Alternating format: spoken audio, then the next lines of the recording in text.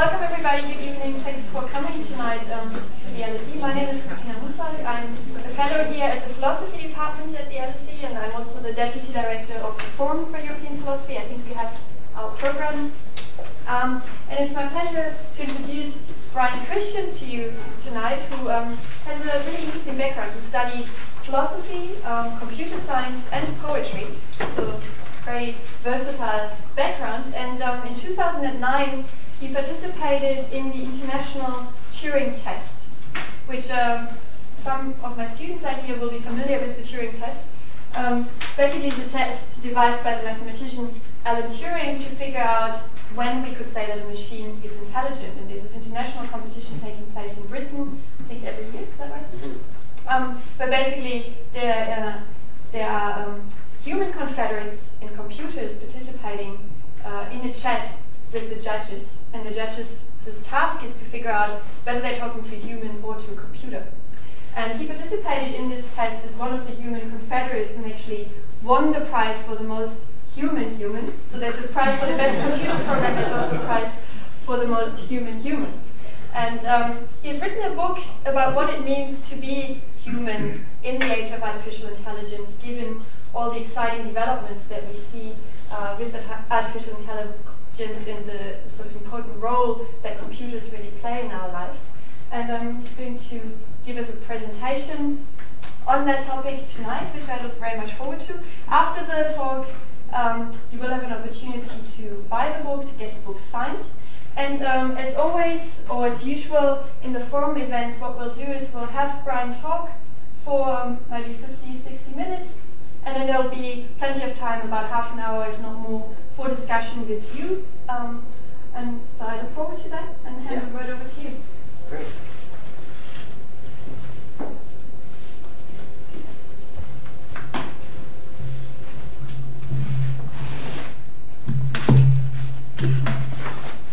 Now, can people hear me okay if I talk at this volume?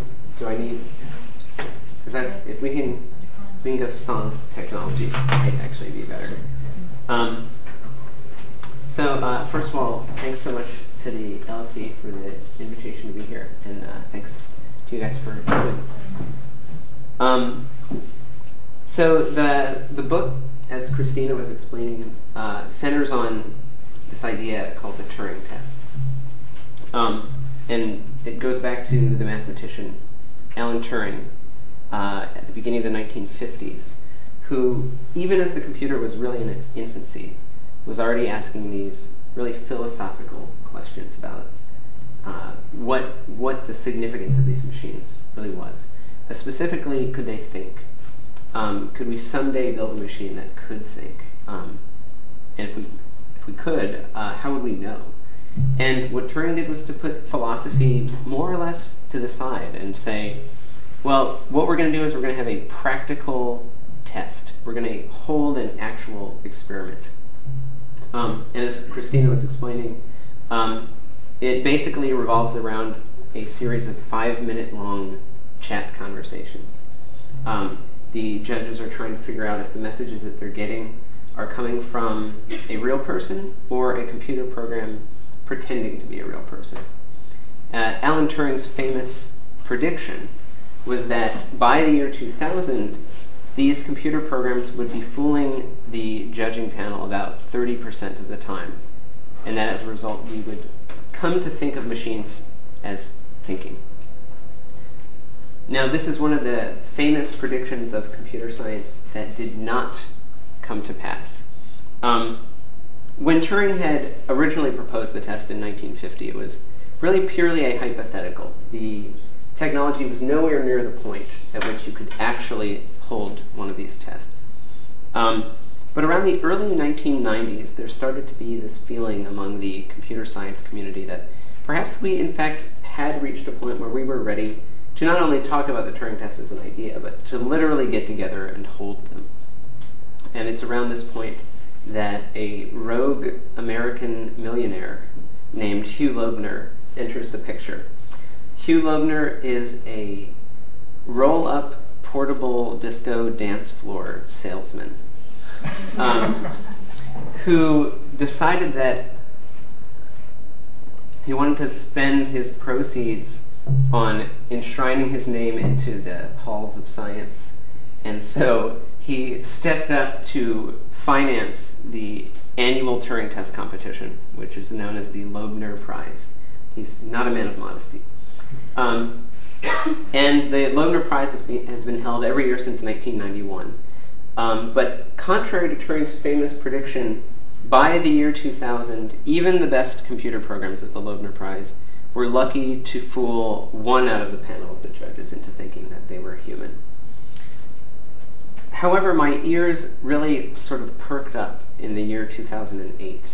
The 2008 competition was held in Reading, and the great shock was that the top computer program had fooled 3 out of the 12-judge panel, which of course is 25%, or just 1 vote shy of Turing's famous threshold. So the feeling among many at the time was that humanity had basically dodged the bullet on that one, that there had been sort of this close shave for Homo sapiens in the Turing test. And there was, a certain speculation that perhaps 2009, the 2009 test, which was going to be held in Brighton, would be the year that computers finally sort of tipped the scales and crossed that threshold. And I have to say that when I was reading this news, my gut reaction to the thought that computers might finally sort of cross that mark was not on my watch. And so the question that came up in my mind is there something that I can do personally to sort of intercede on behalf of my fellow humans and get involved in the 2009 competition?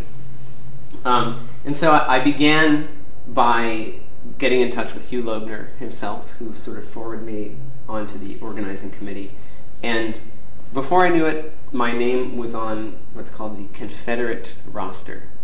So you have the judges and the computer programs, and then you have these real people that are trying to persuade the judges that they are, in fact, humans. And so I would be one of the 4 representatives of our species taking part in that side of the contest, which I have to say is an extremely strange role to find yourself in, where you're going to be, in my case, flying across the ocean simply to give a series of instant message conversations that are about 5 minutes long, in which your main goal is to persuade someone else that you are a human being. It's an incredibly unusual position to find yourself in. And at this point in the year, I had about 6 months before I would be going out there. And my feeling was that I really wanted to take this role as seriously as I possibly could.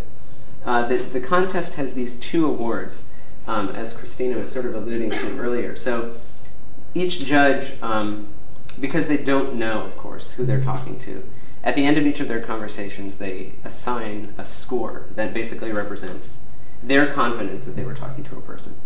So every year, the computer that brings home the highest score wins this prize called the Most Human Computer Award. And that, there's a sort of a cash research grant associated with that for the programmers. But I was very intrigued to learn that there's this other rather strange award that goes to the real person who managed to attain the highest score in the contest, which is called the Most Human Award. And so not only would I be kind of allied with my fellow Confederates in attempting to prevent these machines from passing the test, but we were also, in effect, competitors for this very bizarre and intriguing Most Human Award. And so I was really interested to think about, what is the significance of something like this? What, at a very practical level, can I do to act human in the Turing test, whatever that might mean? And what relationship does a good Turing test strategy have to what it means to go through our actual human lives? And what I found was that there was, in fact, a surprising amount that could sort of be carried over from the Turing test into everyday life. So I should start, one of the earliest, most human humans was the Wired columnist Charles Platt, who competed in the early 90s. And when he was asked, how did you do it? How did you distinguish yourself from your fellow Confederates? His answer was, well, it's very simple. I was moody, irritable, and obnoxious. Everyone else in the test was extremely mild-mannered and polite, and so I stuck out. And this, struck me as being hilarious, but also kind of bleak, and at a deeper level, this real call to arms, which is, seriously, what does it mean to act human, and how can we, in fact, be the most human humans we can be? And that process really took on a number of phases. I mean, for me, it was this real journey of trying to get to the bottom in 6 months, as far as I could. Try to get to the bottom of these questions. And so I'll talk a little bit about what I learned from looking at how chatbots are actually built. And then I'll talk a little bit about what can be learned from looking at some of the dynamics of natural human conversation. And in closing, we'll look at some of the greater philosophical significance of some of these questions. But I think it's appropriate to start by looking at our competition, which is chatbot software. So I think a good place to begin is with the 1997 competition. So I'll begin with a transcript from the 1997 Turing test.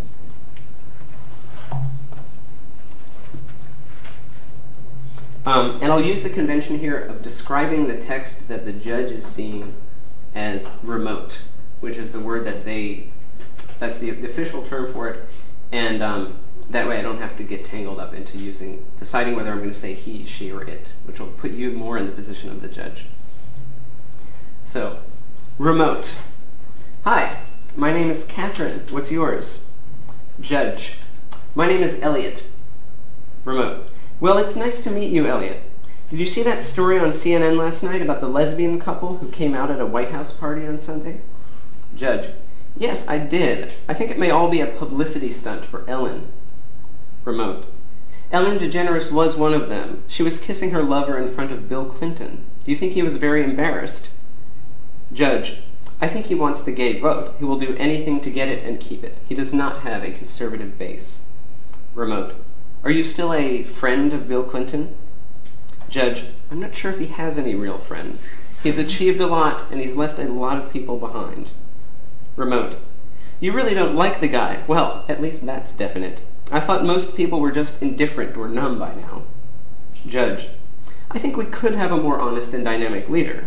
And it continues on from here.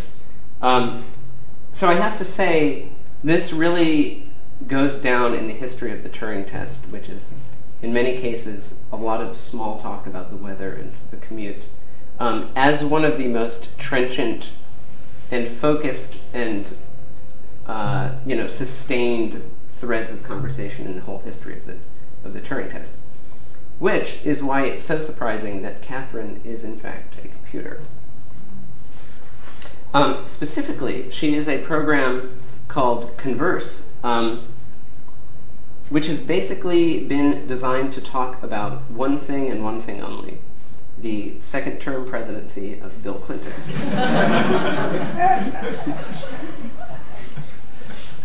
Now, fortunately, in this particular case, the program scored a total home run because that just so happened to be all that the judge also wanted to talk about.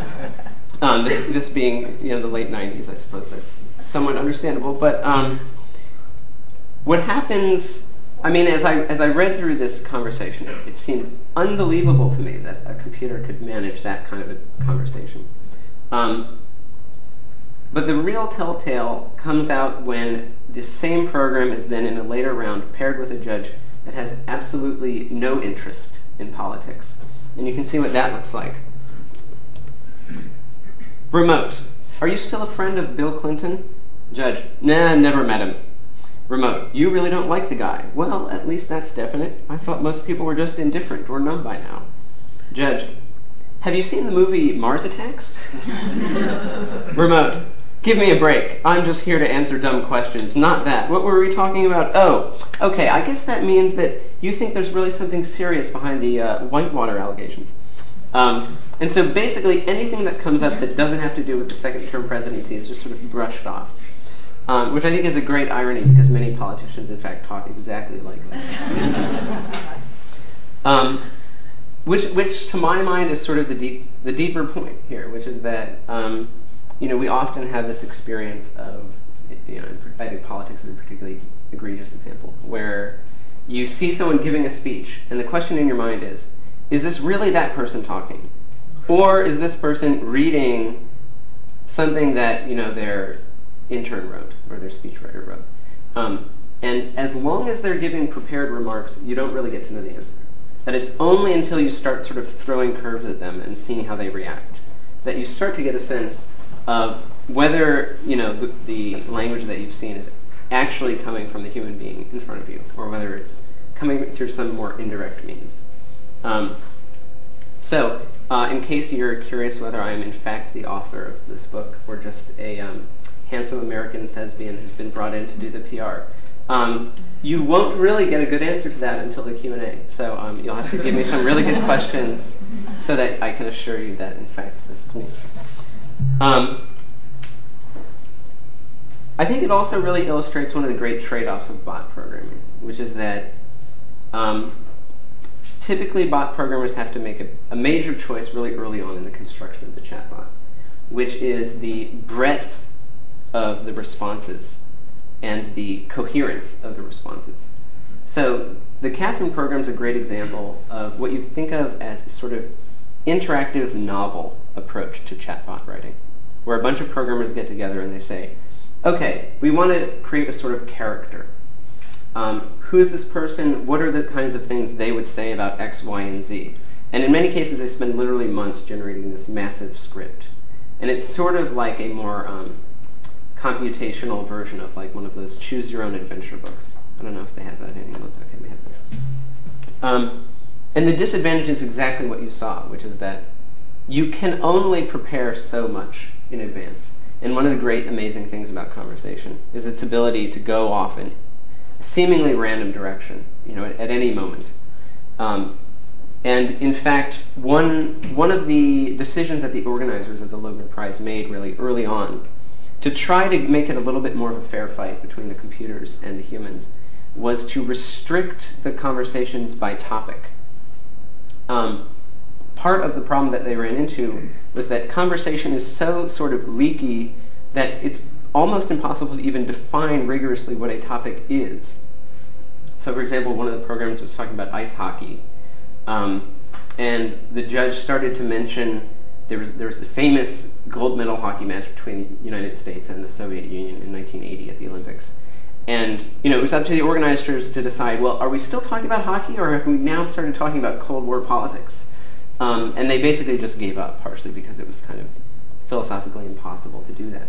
But it really illustrates one of the great qualities of human conversation, which is that no matter how much you prepare, you so often find yourself in this totally unforeseen territory. And that turns out to be really crucial when going up against a different kind of bot, which we'll get to in a second. So if you're willing to make the trade-off of giving up some of the kind of coherence or integrity of your bot's persona in exchange for the ability to talk about a wider range of things, there's another approach you can take. And probably the best exemplar of the second approach is a program called Cleverbot. So is anyone familiar with the Cleverbot website? Okay, I have a couple nods. When I talk to people who are younger than 16, like 90% of them know what it is, which is a little bit terrifying. But so you can think of Cleverbot in some ways as being analogous to like a Martian that's been dropped onto the Earth with no notion of how humans communicate, but is trying to sort of blend in. And the main weapon in this Martian's arsenal is a giant notepad. In fact, it's infinite. And the Martian walks down the street and bumps into someone, and the person says, "Oh, hi." And the Martian sort of notes on his notebook, "Okay, humans appear to start conversations with hi." Like, okay. keeps walking down the street, bumps into someone else. Hi! And the person says, oh, hi, how are you? And it notes, humans, if you say hi to them, will say something like, hi, how are you? It puts it back. It seems extremely painstaking, which of course it is. But as it turns out, if you put a software program on the internet that's operating in this way, and you let it more or less hang out and talk to whoever shows up, and in the case of Cleverbot, there's something like several thousand people a day, many of them under 16, apparently. It starts to build an absolutely staggeringly huge database of things that people say in response to other things that people say. And when you're interacting with it, it can be extremely uncanny. So I'll give you some examples. A part of my preparation for the Turing test involved going to the Cleverbot website and talking to it as a way of trying to sort of size up my competition. Of course, the danger is that I'm aware that all the while everything that I say to it is only adding, fuel to its fires. It's being logged in this giant database that will then be used against me when I go to Brighton. So, I'm trying to be a little bit cautious. But it's really shocking what it's able to respond to. So I ask it, what country is Paris in? It says France. I say, what's 2 times 2? It says 4. So I try thinking of some slightly stranger things. I start telling it a joke. It anticipates the punchline. I start sort of singing along random song lyrics, and it will carry the song on with me. So if you know the Queen song Bohemian Rhapsody, so I say to Cleverbot, Scaramouche, Scaramouche, and it replies, will you do the fandango? And it just seems like there's nothing that this program can't do. And in fact, just to see if its capabilities extend into other languages, I don't actually speak French, but I thought, well, maybe I'll mess with it by speaking some French. So I say to it, je habite dans les États-Unis, which means I live in, it's a ungrammatical way of saying I live in the United States. And Cleverbot replies, on dit, j'habite aux États-Unis. So it not only understands what I'm saying, but it condescendingly corrects my grammar. So, there is really this unnerving sensation that there must be some kind of person on the other end. But if you bring up very specific types of topics, you find, in fact, that it's not that you aren't talking with a human, but it's that you are not talking with a human. Because Cleverbot's database is cobbled together out of this massive, array of conversations. And in fact, that turns out to be extremely crucial. For example, if you ask Cleverbot about its love life. So I asked Cleverbot, do you have a boyfriend? Not at the moment, but I hope to find one soon. So I venture, I would like to be your boyfriend. Cleverbot says, that would be difficult since I'm happily married. So I thought, that's odd. So I asked again for clarification. Do you have a boyfriend? No, I'm still looking for love. Do you have a husband? I don't have a husband because it would be illegal for me to have one since I am male. Male? So I said, what gender are you?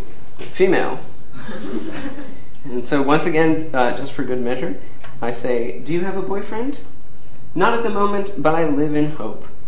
Can I be your boyfriend? No, I'm straight.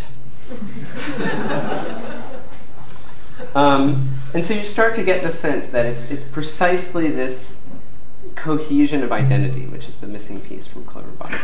And of course, part of what we want when we talk to each other is not simply a generically human response to our question, but a response that comes specifically from the person that we're talking to. So when we go to the movies with someone and we're walking out, we say, well, what did you think?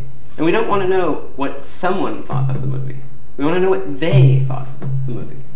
And so this turns out to be a huge chasm when it comes to developing artificial intelligence.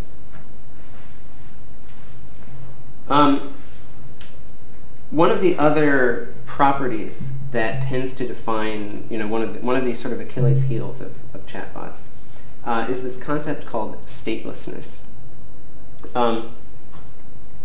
The basic idea is that if a conversation is what's called stateless, then it means that the appropriate remark is only dependent on the last thing that was said in the conversation. So one of the classic examples of stateless conversation would be like a trivia game show. Or if I ask you some question, when was Louis XIII coronated? Well, you don't need to know what we were talking about previously. That question contains everything you need to know, and you answer it, and then you sort of move on. And we can rearrange the order of the questions, we can add some, subtract some, and it's not going to change what the right answers are.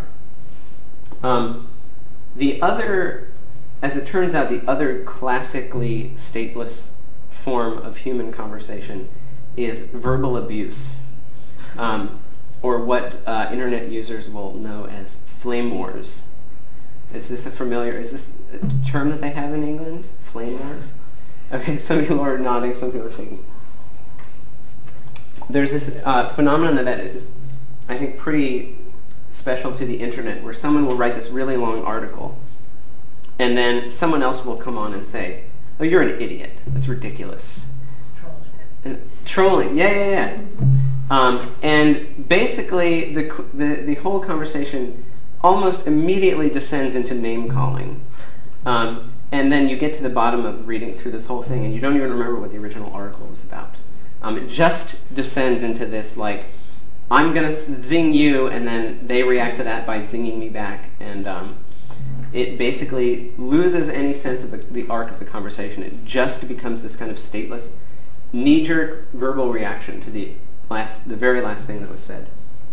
And so there are some famous chatbot victories at luring people into speaking in exactly this way. So in the late 80s, there was a University College Dublin undergraduate named Mark Humphreys who had developed a program, this stateless chatbot program, that would basically function as a kind of answering machine. If he was not on the computer and someone messaged him, then this program, which was called MGONS, would kind of field those messages for him. Well, the critical thing about MGONS was that it was designed basically as a verbal abuse chatbot. No matter what you said, it would say something like, "Oh, come on, type something interesting," or "shut up," or "you're obviously an idiot." These sorts of things. And what Mark Humphreys found, sort of to his delight/horror, was that people would talk to MGONS for a very long time. So one day he leaves the office, and a user, it's never been found out. This is one of the great stories of the AI literature, but no one has ever stepped forward to claim that they were actually this person. But a user from Iowa, an Iowa IP address, messages Mark Humphreys with the word finger, which is this early era internet command. It's just sort of like, "Who are you? What's your deal?" To his surprise, the program immediately writes back, "Cut this cryptic shit, talk in full sentences." And this begins an argument between this Iowan and MGONS that lasts for 90 minutes.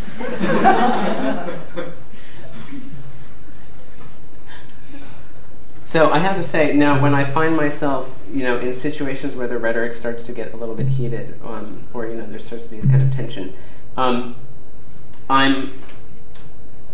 I use MGONS as sort of a cautionary tale that I'm able to remember the comparative mathematical crudeness of that type of dialogue, and sort of shamefully wanting not to act like a bot. I'm able to sort of steer the conversation in a much more constructive direction. So as it turns out, saying things like, "How so?" or "In what way?" or "What makes you say that exactly?" Are extremely, extremely devastating if you're dealing with a stateless conversation program. Because it's only looking at the last thing you said. So if you say, "How so?" You pull the rug totally out from under it. So you can have a little bit extra satisfaction when you constructively resolve conflict in your daily life, that you're using a more mathematically sophisticated approach to language. The last computer technique that I want to talk about is something that's called the book. So one of the anecdotes that I discuss in the course of this book with a lowercase b is the day that checkers died, which was in 1863 in Glasgow, Scotland. The checkers World Championship was being contested between James Wiley and Robert Martins. And they were to play a 40-game series over 8 weeks. By the end of the 40-game series, the score was tied. 0 wins, 0 losses, and 40 draws. And in fact, 21 of the 40 games had been the exact same game. Literally, the exact sequence of moves was played 21 times out of the 40-game World Championship. So you can only imagine how upset the sponsors were in terms of the kind of excitement that this match was generating. And basically, the problem was that the theory of checkers had gotten so developed. It was so widely known amongst the top players what the appropriate moves were that they simply didn't play other moves. And checkers basically got reduced to a single game. If you look at high-level chess, fortunately for human chess aficionados, the same thing has not yet happened to high-level chess because there are just so many more permutations. But there's essentially a very similar process, which is that when top-level players get together and play, the first few moves of the game are completely pre-decided because, of course, every game has to begin in exactly the same way. There are only a finite number of moves you can make. And so no matter what you do, you find yourself in a position that has been widely studied for at least 100 years.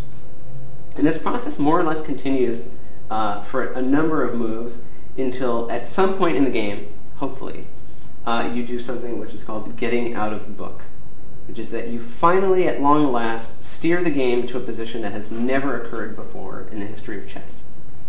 And so grandmaster level chess play is all about trying to force the game to get out of the book. And in many cases, commentators and fans and so on do not even really consider the game to have begun until it gets out of the book and reaches this totally unique position.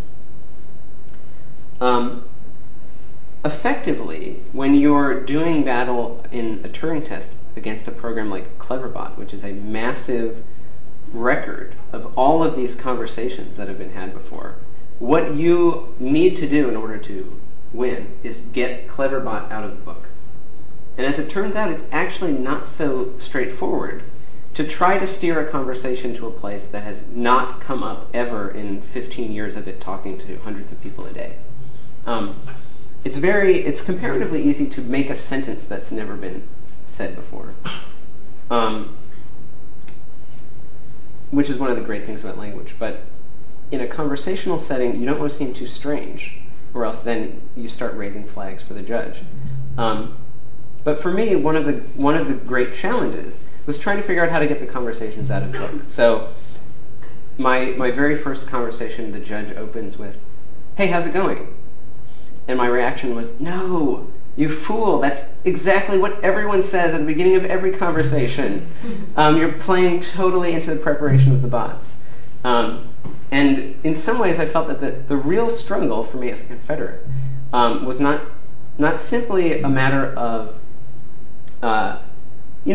doing combat against these software programs, but I was essentially doing combat against the history of human conversation. One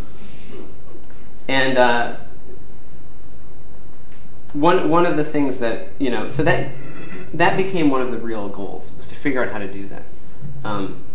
Incidentally, one of the anecdotes in the book is I briefly delve into the history of speed dating. Because I, in some ways, think of speed dating as a kind of parallel to the Turing test, where you have these two strangers that are just sort of thrown together. They don't know anything about each other. They have 5 minutes, and it's this sort of weird, high-pressure chit-chat where you really want to try to convey something of your distinct individual personality. but you find yourself stuck asking these very generic questions that you know the other person has been asked by everyone else they've talked to that night, and they're asking you the questions that everyone else has asked you, and there's this real sort of anxiety over trying to figure out how to get somewhere fresh. And what I think is really sort of ironic is that the approach taken by the checkers community to save the game of checkers is the same approach taken by the inventor of speed dating, who happens to be a Los Angeles rabbi, in order to salvage speed daters from a series of talking about your job and your hometown.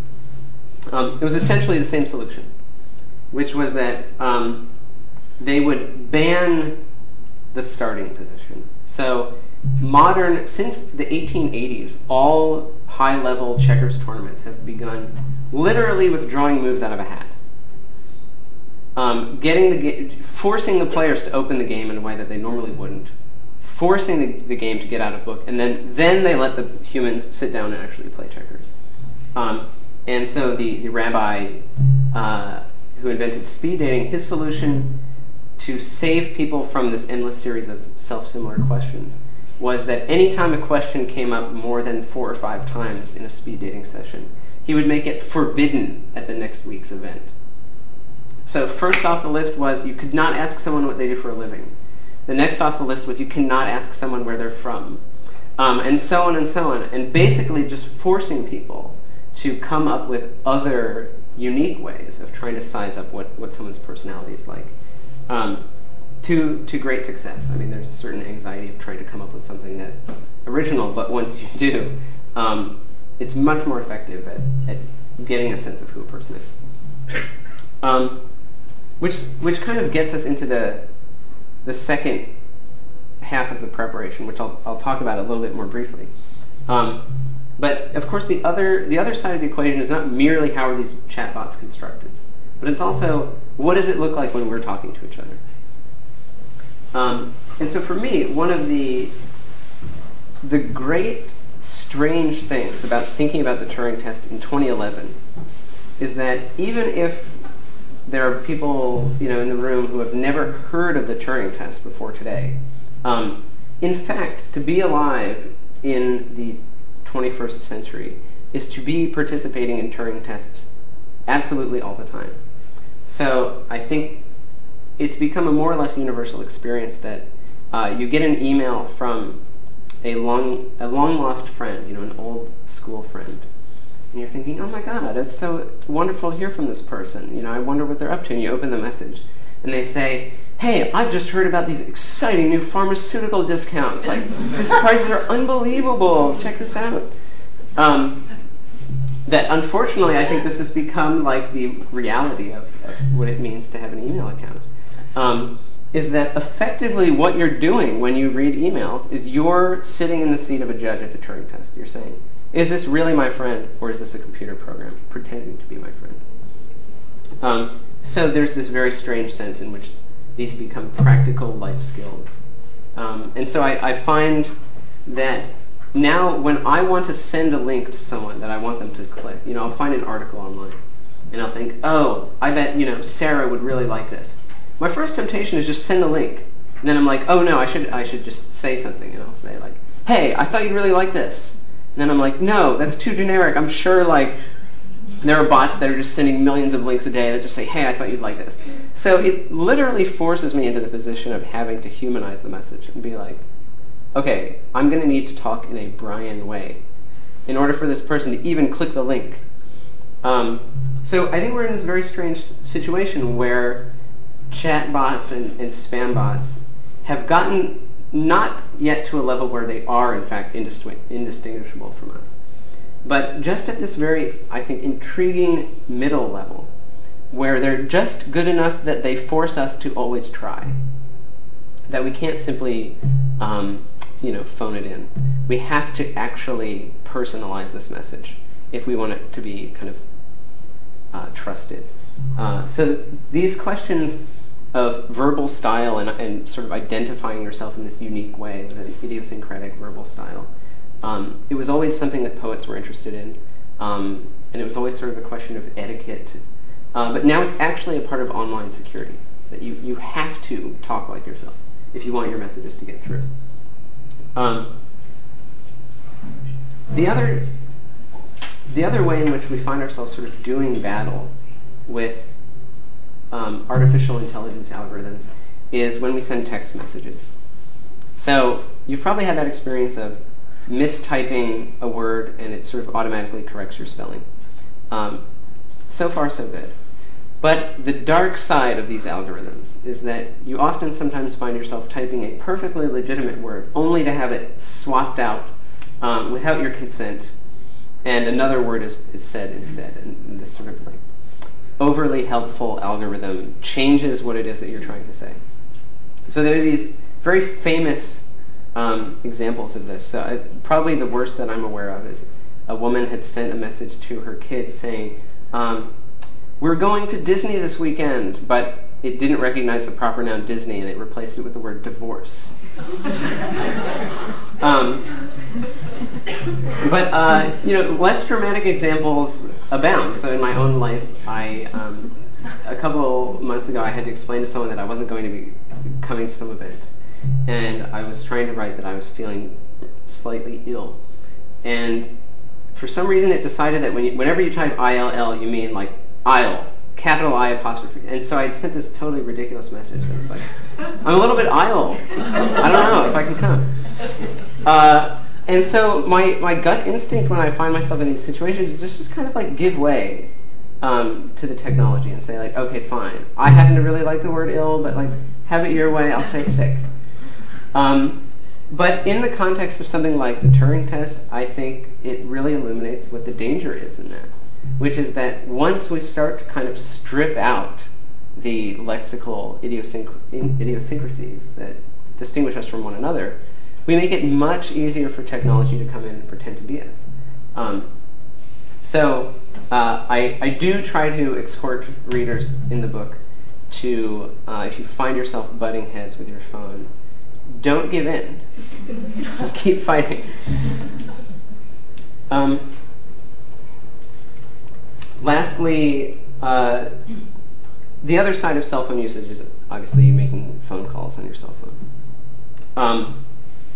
When we, as a society, moved from landlines to cell phones, we made a trade-off that I don't think very many people realized that we were making. And that trade-off is 500 milliseconds. So specifically, when you're talking to someone on a landline, the lag, or the latency on the line, is 100 milliseconds, or a tenth of a second. So if you stop talking, they will know that you've stopped talking in a tenth of a second, which for most intents and purposes is basically instantaneous. If you're talking to someone on a cell phone, the lag is 600 milliseconds, 6 times as great. And so if you stop talking and then they react by starting to say something, it will be a minimum of 1.2 seconds before you become aware of that. And so, in fact, part of what we've given up in moving to this cell phone culture is a very specific kind of timing ballet, which I think infuses a lot of real-world interactions. So we've all had that experience. Most dinner conversations are unlike in a formal Q&A, for example. It's not always clear who's supposed to talk. There may be weird, awkward moments where no one's talking, and you're asking yourself, well, should I step in and say something? Should I wait? I don't really have anything that interesting to say, but if no one else does either, then maybe this is the best we've got right now, and we'll take it from there. And when other people are talking, all of a sudden you get this really amazing idea, and then you're faced with that decision of, do I just cut in and say it? Do I let them finish? But then the conversation might sort of wander away, and now my thing isn't relevant anymore. Or do I try to very quickly make my remark and then let them finish afterwards? These all become very legitimate negotiations that we have to make when we interact with each other in real life.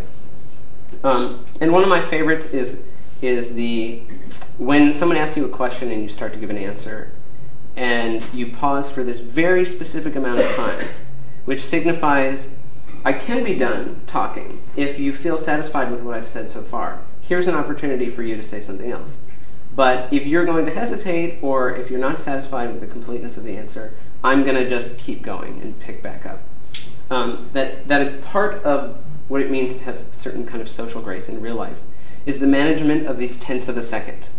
And what we've lost in communicating over text messages, over emails, and now even over cell phones, is we've lost some of the timing ballet. So the way that this played in for me in the Turing test was that the Turing test operates using a very unusual protocol, which is unlike traditional instant messaging where you only see what's been typed when they hit the return key. In the Loebner Prize, you can see what they're typing with every keystroke. So you can see their typos, you can see them backspace, you can see them sort of change what they're trying to say. And in this way, it makes it much more like oral dialogue. And so I found myself very deliberately trying to make life as difficult for the bots as possible, because it's already difficult for them to figure out what to say. But if you then impose the burden of trying to figure out when to talk, when to sort of yield the momentum back to the other person, or if you create a silence where it's not clear who's supposed to speak up, you create this additional level of complexity that generally swamps them. And so it was part of my strategy to try and bring that sort of timing complexity into the Turing test. And so if the judge would start typing something, but garble a word, pretty much I knew what word he was trying to type. And so I would do what happens in an oral conversation when someone's fumbling for a word. You just finish the sentence for them. It's part of social grace. And so one of the judges said, how are you doing TDAY, backspace, backspace, back? Instead of waiting for him to sort of painfully retype the word, I was just like, I'm good. And I would also do that thing where I'd answer his question, and if he wasn't typing any other question, I would just keep going and give him another opportunity in a few seconds to then redirect. And that, I think, was one of the surprising finds, was that a lot of the complexity in human conversation is not what to say, but when to talk. So just by way of wrapping up, I also want to touch on what I think is the broader historical significance of something like the Turing test, and the way that I think it becomes relevant for people who are maybe not even interested in technology itself per se, so much as in philosophy, which is that one of the longest running and longest standing questions in the history of philosophy is, what is it that makes humans unique and different and special? And if you go back over the history of Western thought anyway, people like Aristotle and Plato and Descartes have typically turned to the animal kingdom and said, okay, well, we can begin to answer this question of what makes humans special by looking at what makes us different from animals. And they also have this agenda, which is to prove that we have souls and animals don't.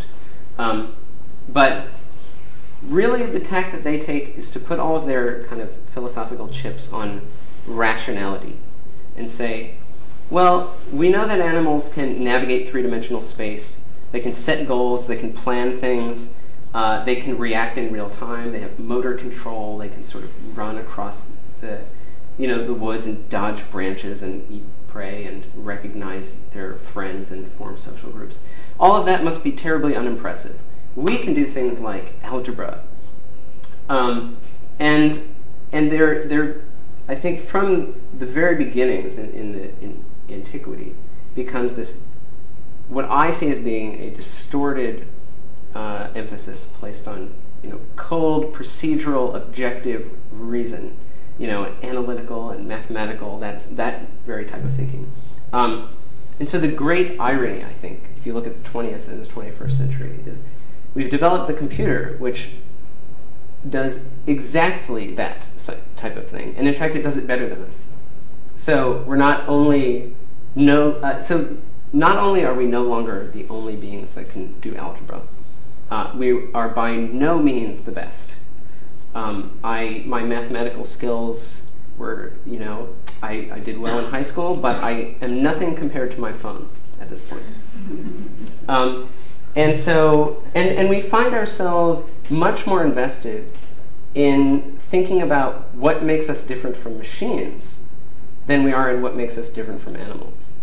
And I think the other upshot is that the history of AI has shown us that many of these skills that were previously written off are in fact some of the most complicated things that happen when we go through our daily lives. That, you know, as you're walking down the street and you're sort of trying to plan your way through the city, dodging other pedestrians and stepping over cracks, and you think you glimpse someone that seems familiar, and then you realize, oh yeah, it's that guy Dave from my, you know, philosophy seminar, you know, years ago, and so you strike up a conversation and say, you know, what have you been up to in the past few years? And he has this sort of impossible task of compressing, you know, tens of thousands of hours of experience into like a 2-second soundbite. That in fact, the cognitive and computational complexity of these things far outweighs, as it turns out, long division and calculus and factoring huge numbers and playing grandmaster chess. That I think that's one of the great validations that artificial intelligence has given us, that I think it enables us to feel a little bit more comfortable with ourselves as animals by validating some of these more animal-like skills of, you know, recognizing objects, recognizing people, moving our bodies to navigate the physical world, as being some of the most complex things that we do. So there's this great sort of unsung complexity to everyday life. And I think, you know, we're seeing the same thing with conversation, where for many years, linguists have thought of conversation as this sort of pure data transfer, where you're always speaking grammatically correct sentences. Noam Chomsky has this famous sentence from 1950 that says, you know, we're not interested in mistakes, ungrammatical sentences, sentence fragments. We're not interested in people cutting each other off. We're not interested in your shifts of attention. We're not interested in differences in fluency where one person knows a word that the other doesn't. We're not interested in cultural or conceptual differences where one person's talking about something the other person doesn't understand. We're just interested in, like, real language. But, you know, you can start to sense that, in fact, almost everything that he's written out of the picture are many of the very forces that animate human conversation. And so these sort of simplified models of what interaction is become kind of crystallized and embodied in these computer programs. And so I was asked once by an engineering school, you know, what's your beef with computers? Why are you so obsessed with trying to defeat the computers? Like, what have they ever done to you? And it's not so much that I dislike computers at some inherent level, as I think that what they represent are the previous theories that we have about ourselves. If you go back over the history of philosophy, you find that to some extent the computer is only one in a long line of things that we've analogized ourselves to. So before the computer, we thought of the brain as a telephone switchboard or an electronic relay, electrical relay, I should say. Before that, we thought of the mind as all these gears turning. And before that, we thought of the mind as these pneumatic steam valves. It's very sort of amusing if you go back and read some of that. To some extent, the computer is merely the latest in the things that we reckon the mind is like. But I think there's a critical difference, which is that we've actually created the computer in our own image. It embodies all of our ideas about how we think. And so in that sense, I get really excited to look at these failures and gaps and this sort of process of iteratively going back to the drawing board. Because I think each of the times that we compare our ideas about ourselves against our actual self, and the ideas come up short and there's this gap, I think that gap always has something to teach us about who we are. So I'll leave it there, and I'm happy to take questions you guys have. Well, thank you very much.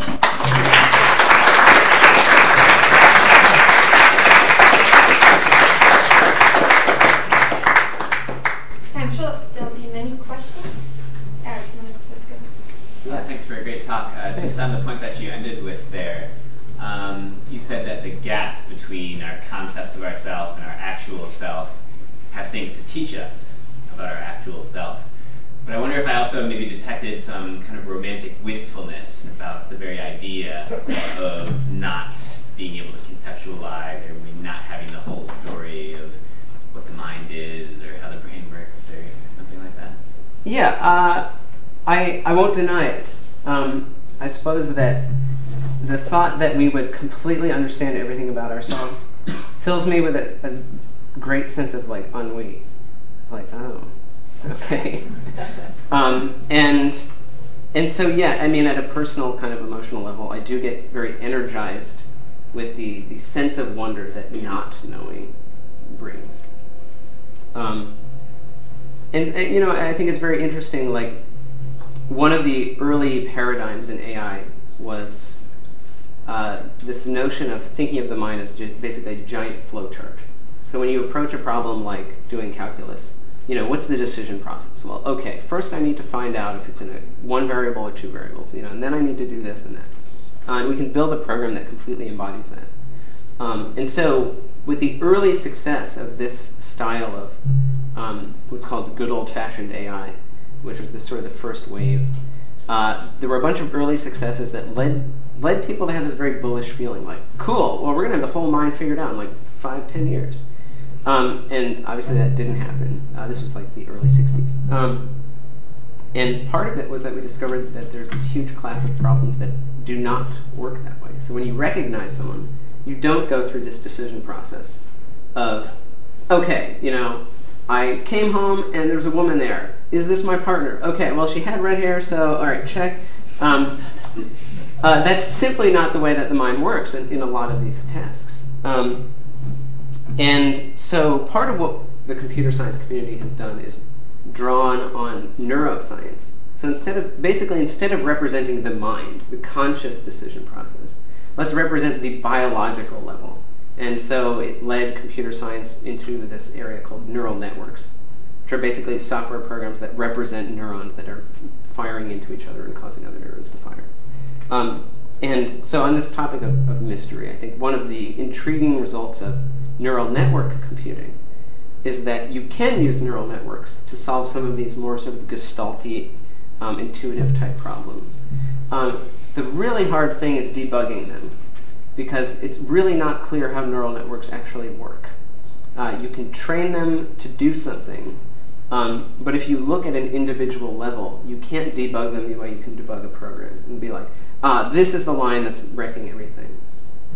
Because partially the move from normal programming to neural networks involves giving up meaning. You have to move to this representation where there are a bunch of neurons, some of them seem to be firing, others aren't, but it's not like this neuron means that the person has red hair, or this one doesn't. And so, on the one hand, we've learned something in that we have a new model that can solve problems the old model can't.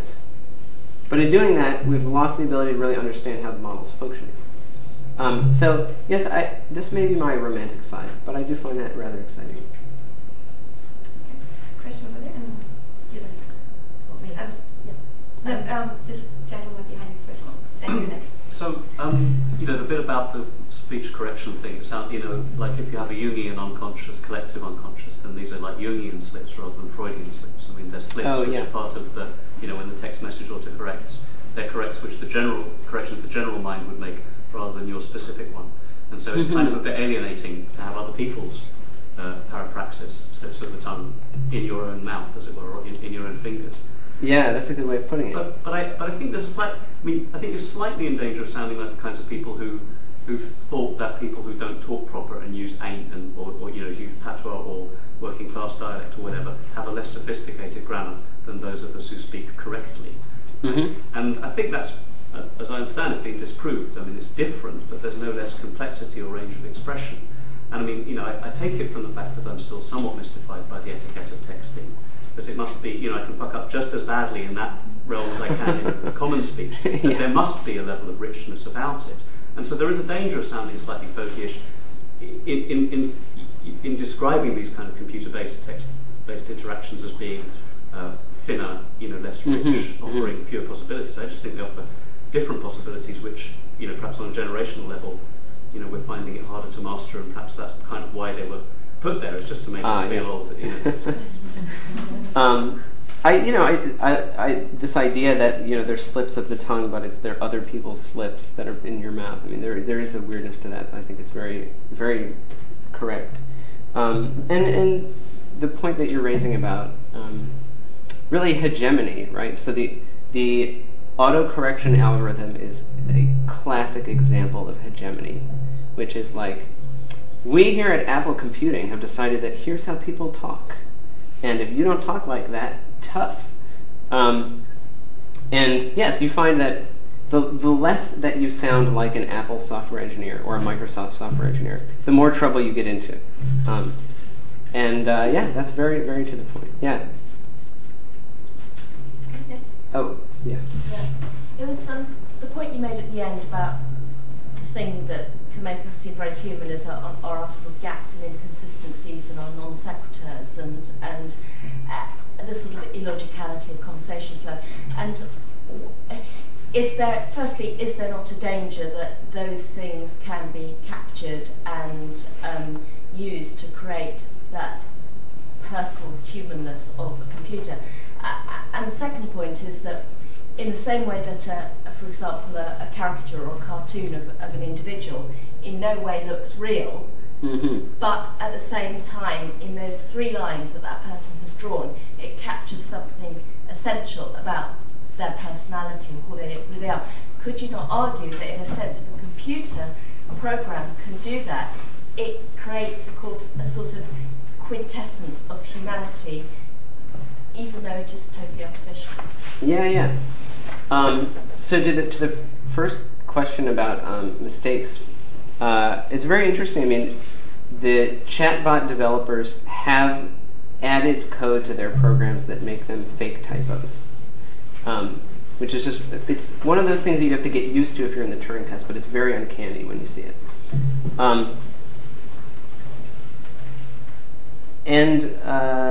Sorry, I lost my train, which is this. I'll write it off as speaking. Partly it was the inconsistencies and the non sequiturs, and the second point was about a caricature in a sense being kind of has a reality. Yeah, so there's this great concept that comes from computer graphics called the uncanny valley. Is that a familiar term? Okay, I'm getting a mixture.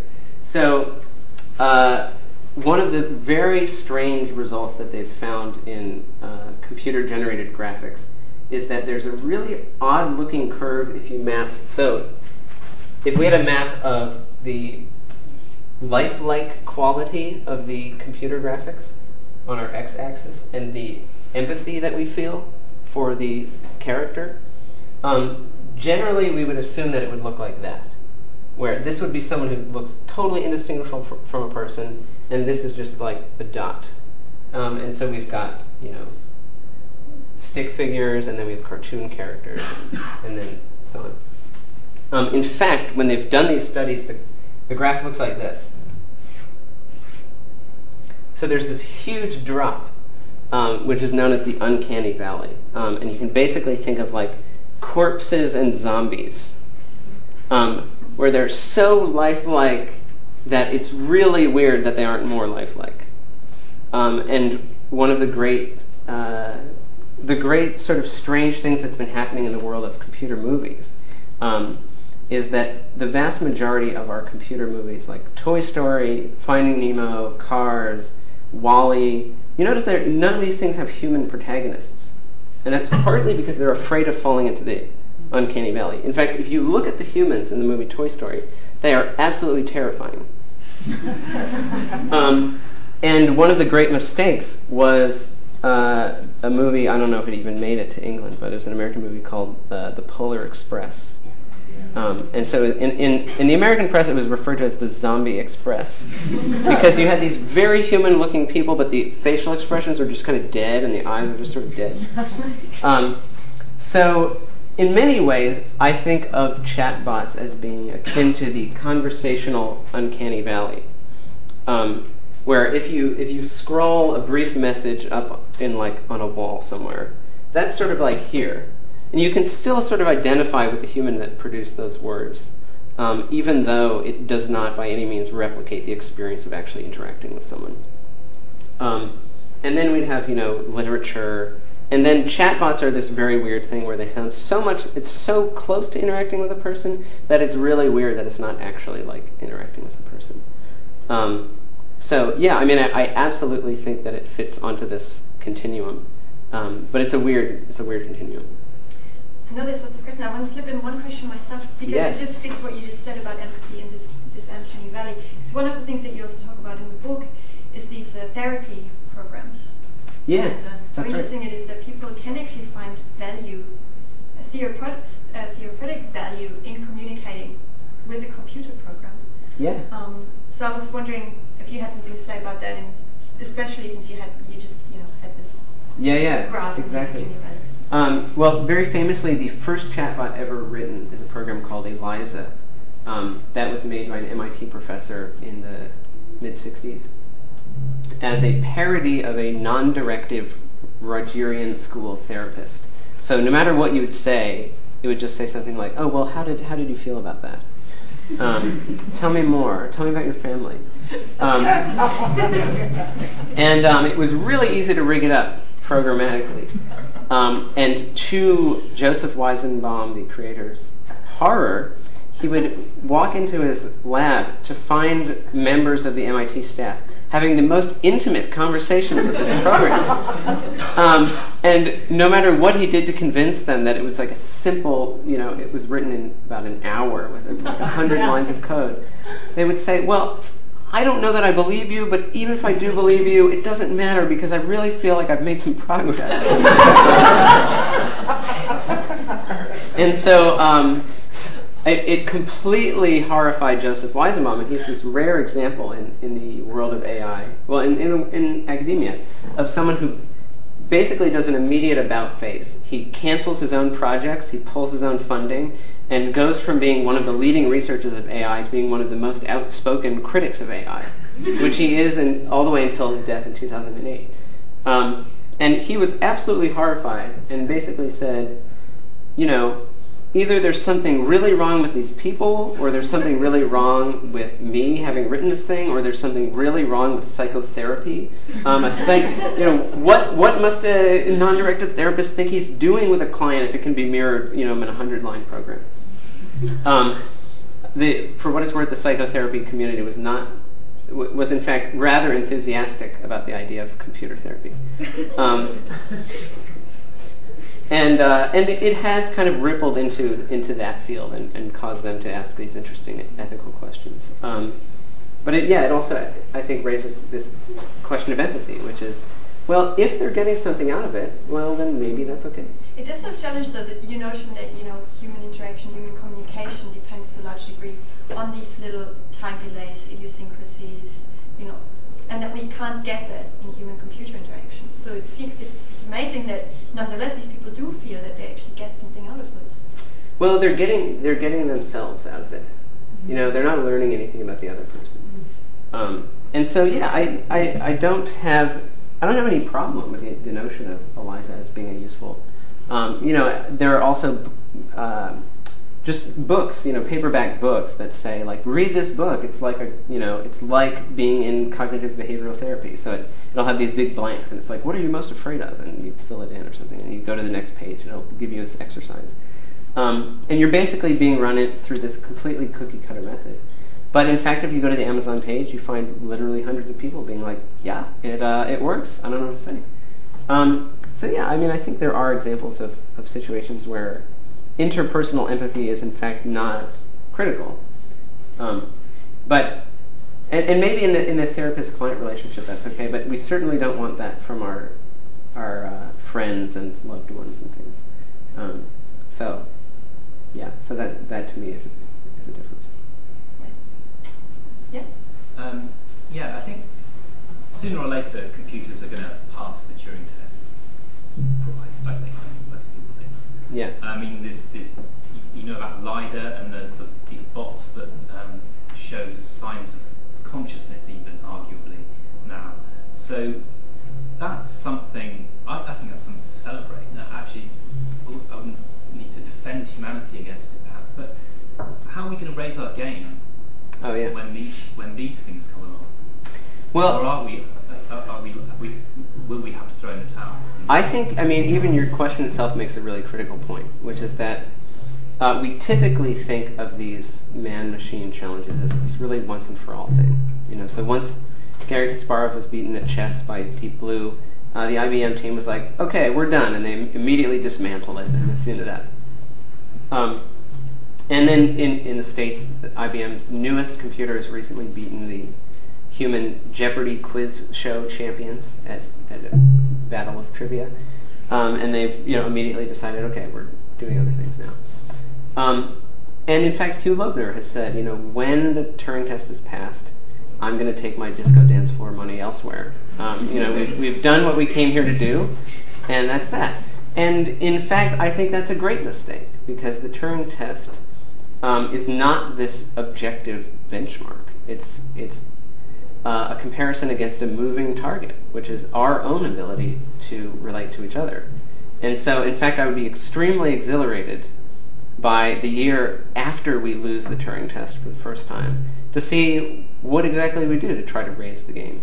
I think one of the really defining features of human intelligence is that, unlike animals which need to spend hundreds or thousands of years of evolutionary time to develop claws, we can pick up a knife or put it down, depending on whether we need to be cutting things. Unlike toasters that have been painstakingly assembled only to toast, we have this incredible flexibility to sort of take up skills, forget about skills, learn new things, do new things. I think of that as being like that flexibility as being one of the critical things. And so our ability to react to a Turing test loss and sort of respond in some way. And I don't know exactly what form that would take, but I'd be really excited to find out.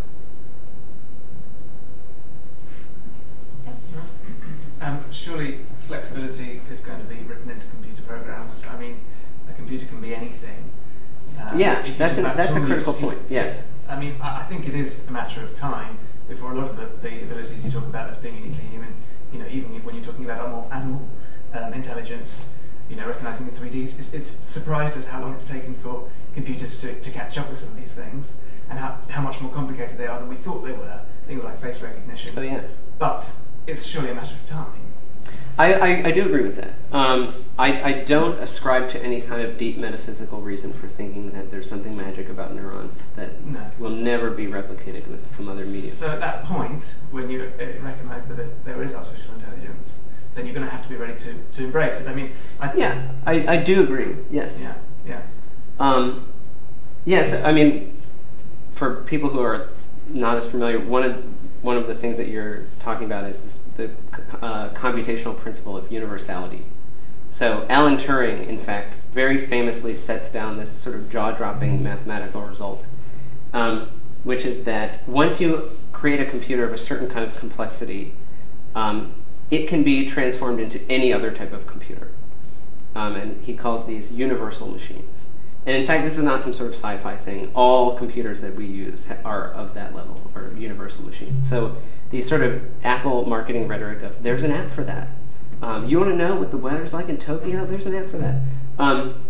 All they're really doing is sort of making us excited about a principle that Alan Turing discovered like in the 30s, which is that you don't, unlike when you buy a toaster or a bread knife or something like that, you don't need to know ahead of time what you want the device to do. You just get the device, and then you figure out later what temporary roles you want it to take on, and you just run the program that does that. I do think that ultimately we are going to reach a point where you have this sort of legitimate artificial intelligence. For the purposes of the book, what I'm really interested in is the time period from sort of 2,000 years ago, when Aristotle and Plato started asking these questions, to sort of the next 5 years, because that for me seemed the most sort of juicy. But these questions of what happens in 50 years, what's going on in a century from now, I think we will see some sort of legitimate artificial intelligence. But even so, I think it will be illuminating in these very interesting ways of things like what is the role of embodiment, the human form, that is the role that that plays on cognition. So I mean, we have the Jeopardy match was a really good example, where you have this computer that's this incredibly fast encyclopedia of all world knowledge, but it has no embodied experience. So it can tell you, what year Louis III was coronated in. It can tell you, the distance from Shanghai to, Los Angeles in centimeters. It can tell you just any sort of fact. But if you ask it something like, okay, you're standing and you're looking at the railing and you look down, now what do you see? It doesn't have the ability to field a question like that because it doesn't have senses and it doesn't have a physical form. So that for me would be a really interesting question that would be raised, was once we have a sort of general intelligence, whatever that might be meaning, on par with our own, then we start to see the differences of the embodiment of the intelligence really come into play. And I'm not going to sort of chauvinistically say that like the human form is going to automatically be so much better than any other sort of form. But it will be yet another opportunity to sort of learn something about, what makes us who we are and what we are. Yeah.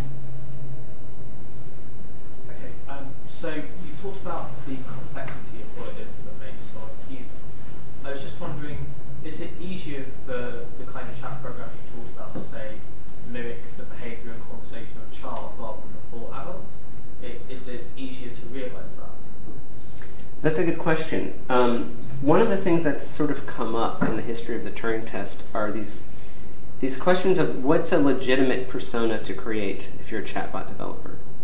And one of the big concerns was over language. So they had, in 2008, one of the programmers created a bot that claimed it was a 13-year-old Ukrainian immigrant that was just learning English. And a lot of people sort of cried foul and said, well, having an excuse that tells the judge why you have no idea what they're talking about is not the same thing as, trying to know what they're talking about. And so I think the other deep question that's going on with this is that, the Turing test, there is a certain... We have to define the parameters of what kind of intelligence we're talking about. Part of what we need to talk about is what language is the Turing test going to take place in. And this alone turns out to be this really sticky question, because you can't even really disentangle language from culture. So I, as an American going to the Turing test, was very nervous that it would be held in England, because I had looked at one of the judges in 2008 only wanted to talk about the Turner Prize shortlist. And I thought, I don't know what this is. I have to Google it. I have nothing to say on this topic. Another judge had asked someone what their opinion was of Sarah Palin. And when the person replied, I don't know, I've never heard of her, he was like, oh, well, this is obviously a computer. No one in the English-speaking world doesn't know who Sarah Palin is. Ridiculous. In fact, it was just some guy who just didn't know who that was. Yes. But I think the other question is, like, as you're thinking about, child development, one of the other sort of famous jokes in the AI world is, I've created a chatbot that perfectly mimics a catatonic. It says nothing. It passes the Turing test against real catatonics because you can't tell which is typing the nothing. And I think that kind of gets part of what you're asking also, which is like when we say intelligence, how does that relate to the spectrum of the ways in which brains function, either developmentally or the various sort of things that we would classify as cognitive disabilities, or some just alternate ways of thinking. I think all of these are questions that are sort of raised by the holding of the test. What did you want to follow up on that briefly? If you have a different question. Just briefly, I was going to say, the point you raised about the methodology with the shortlist of topics and how it's perfectly reasonable to expect humans to maybe feel slightly uncomfortable talking about one thing as opposed to another. Just reminds me of when you were talking about the bot that was designed to talk about Bill Clinton and then suddenly asked to speak about something else. And I just thought, I've got lots of political hack friends who, if they were made to speak about anything other than that particularly narrow area of politics that they're really into or to talk about all day, probably would sound like a robot. Yeah. So it's a bit of a methodological thing there. Yes. On the topic of the uncanny valley, I would also put politicians. Yeah. You. Okay, I think that captions are really interesting on Yes. the internet. And I'm wondering if you have ideas of what's coming next after sort of like image recognition technology gets a little bit better. Yeah. So what she's talking about is probably something that's familiar to most people, though not necessarily by name. It's this thing called CAPTCHA, which is an acronym that means Computer Administered Public Turing Test and then the acronym just goes on from there, but they stopped adding letters to it. So someone earlier this week was asking me, what would it be like if we had computers actually judging the Turing test? And I said, well, we do. In fact, it's part of what it means to use the internet nowadays, where if you want to log in and sort of post a blog comment, occasionally you'll see this little field that's like, here are a bunch of wavy, distorted letters. What letters are they? And you have to, is this a pretty familiar thing? Basically, that's a kind of Turing test, which is prove that you're not a bot by doing something that currently only humans can do. And the thinking there is that if evil hackers are going to try to break this, they're at least going to have to do useful AI research to do it and develop image recognition, which we currently are still bad at. There's big money if they succeed, right? Well, yeah, certainly. In fact, there's one of the things that I was talking about earlier is that there's this big difference between talking to a specific person and talking to a generic person. CAPTCHAs suffer from this as a weakness. So one thing that spammers have now started doing is they'll create this high-traffic website, and by that I mean pornographic. And they will say, here's a bunch of free porn. All you need to do is fill out this CAPTCHA. And in effect, what's happening is their spam bot goes to a page, gets presented with an image recognition problem. Then they queue up that exact image recognition problem on their porn site. A human user says, okay, well, here's what that says. Now give me my free porn. And then they take that answer and they apply it to the original website and get through. So it's one of those great examples of we may come to the point where a CAPTCHA requires not only that you authenticate yourself as a human, but that you authenticate yourself as yourself. And we may also, I was playing an online video game the other day, and I was kind of idling for a while. I went to eat a sandwich or something. And when I got back, one of the admins of that server had said, hey, I just want to say hi to you and just make sure you're not a bot. You're exhibiting some weird behavior. We have a policy that we kick all the bots off the server. And I was like, no, it's me. Sorry, I'm back. And it occurred to me, for one thing, and then the server had this vote, which was vote to ban all the bots from the server. And I voted yes, and there were 5 no votes, which I assume were the bots.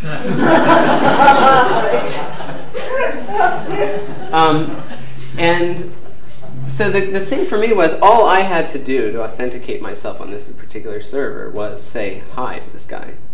But are we going to get to the point where in order to use computer technology, you need to participate in a fully fledged Turing test just to leave a blog comment or to play some game online?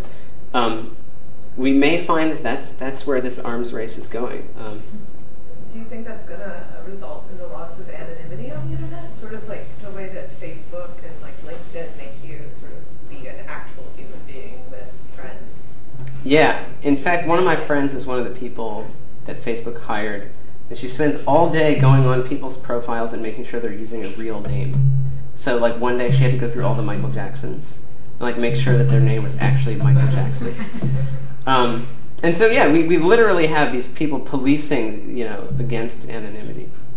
I honestly, I do think that internet security and these concerns of the fact that generic human beings are easier to mimic than specific human beings may force us to end that.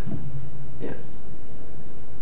Okay, one last question, and then I think we're almost out of time. So if you have a brief last question. No, I was just going to ask, when people are online, and presumably this test is just instant messaging, people talk differently than they would if they were face to face. So right. That must make it difficult because you're not actually judging them on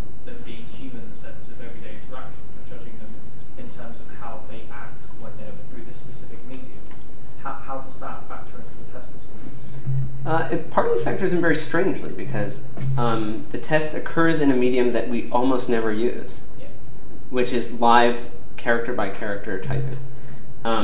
I remember it from like the early 90s. They briefly tried to introduce it into this thing called IRC, which was the sort of chat. And people hated it. It was too invasive, you know. They liked that gap where you could compose a message and then send it. And so, yeah, so the Loeb Prize now takes place in this totally bizarre medium that is unlike anything we use. I mean, I do think that's a factor. And I think it's also a factor that so much of our communication is now mediated by computers that, in fact, it does kind of spill over and affect the way that we talk to each other in real life. I mean, in the most banal ways, but also, I think, in profound ways. So, like, people actually say BRB out loud. The whole point of the phrase BRB is that it's an abbreviation of something that you say out loud. And the whole point is that it makes it easier for typing purposes. It's not even any fewer syllables than saying be right back. It's the exact same amount of effort. But you have this weird feedback process where our oral speech is now mimicking our typed speech rather than the other way. I mean, it's a little bit distressing. But I think it's all part of this process of needing to really be aware of the ways in which we interacted with each other and how technology is influencing that. So I desperately hope that I can still use the word ill out loud, even though I don't use it on my phone anymore. So I think we should all sort of just be attuned to that kind of thing. Okay, I'm sorry. I'll be hanging around You'll be outside at the table. So okay. Just because we have to make sure to finish on time. As I said earlier, you can get the book outside, and Brian will be outside to sign it, and you can ask your question there. Please join me in thanking Brian, and thanks to you also for your great questions.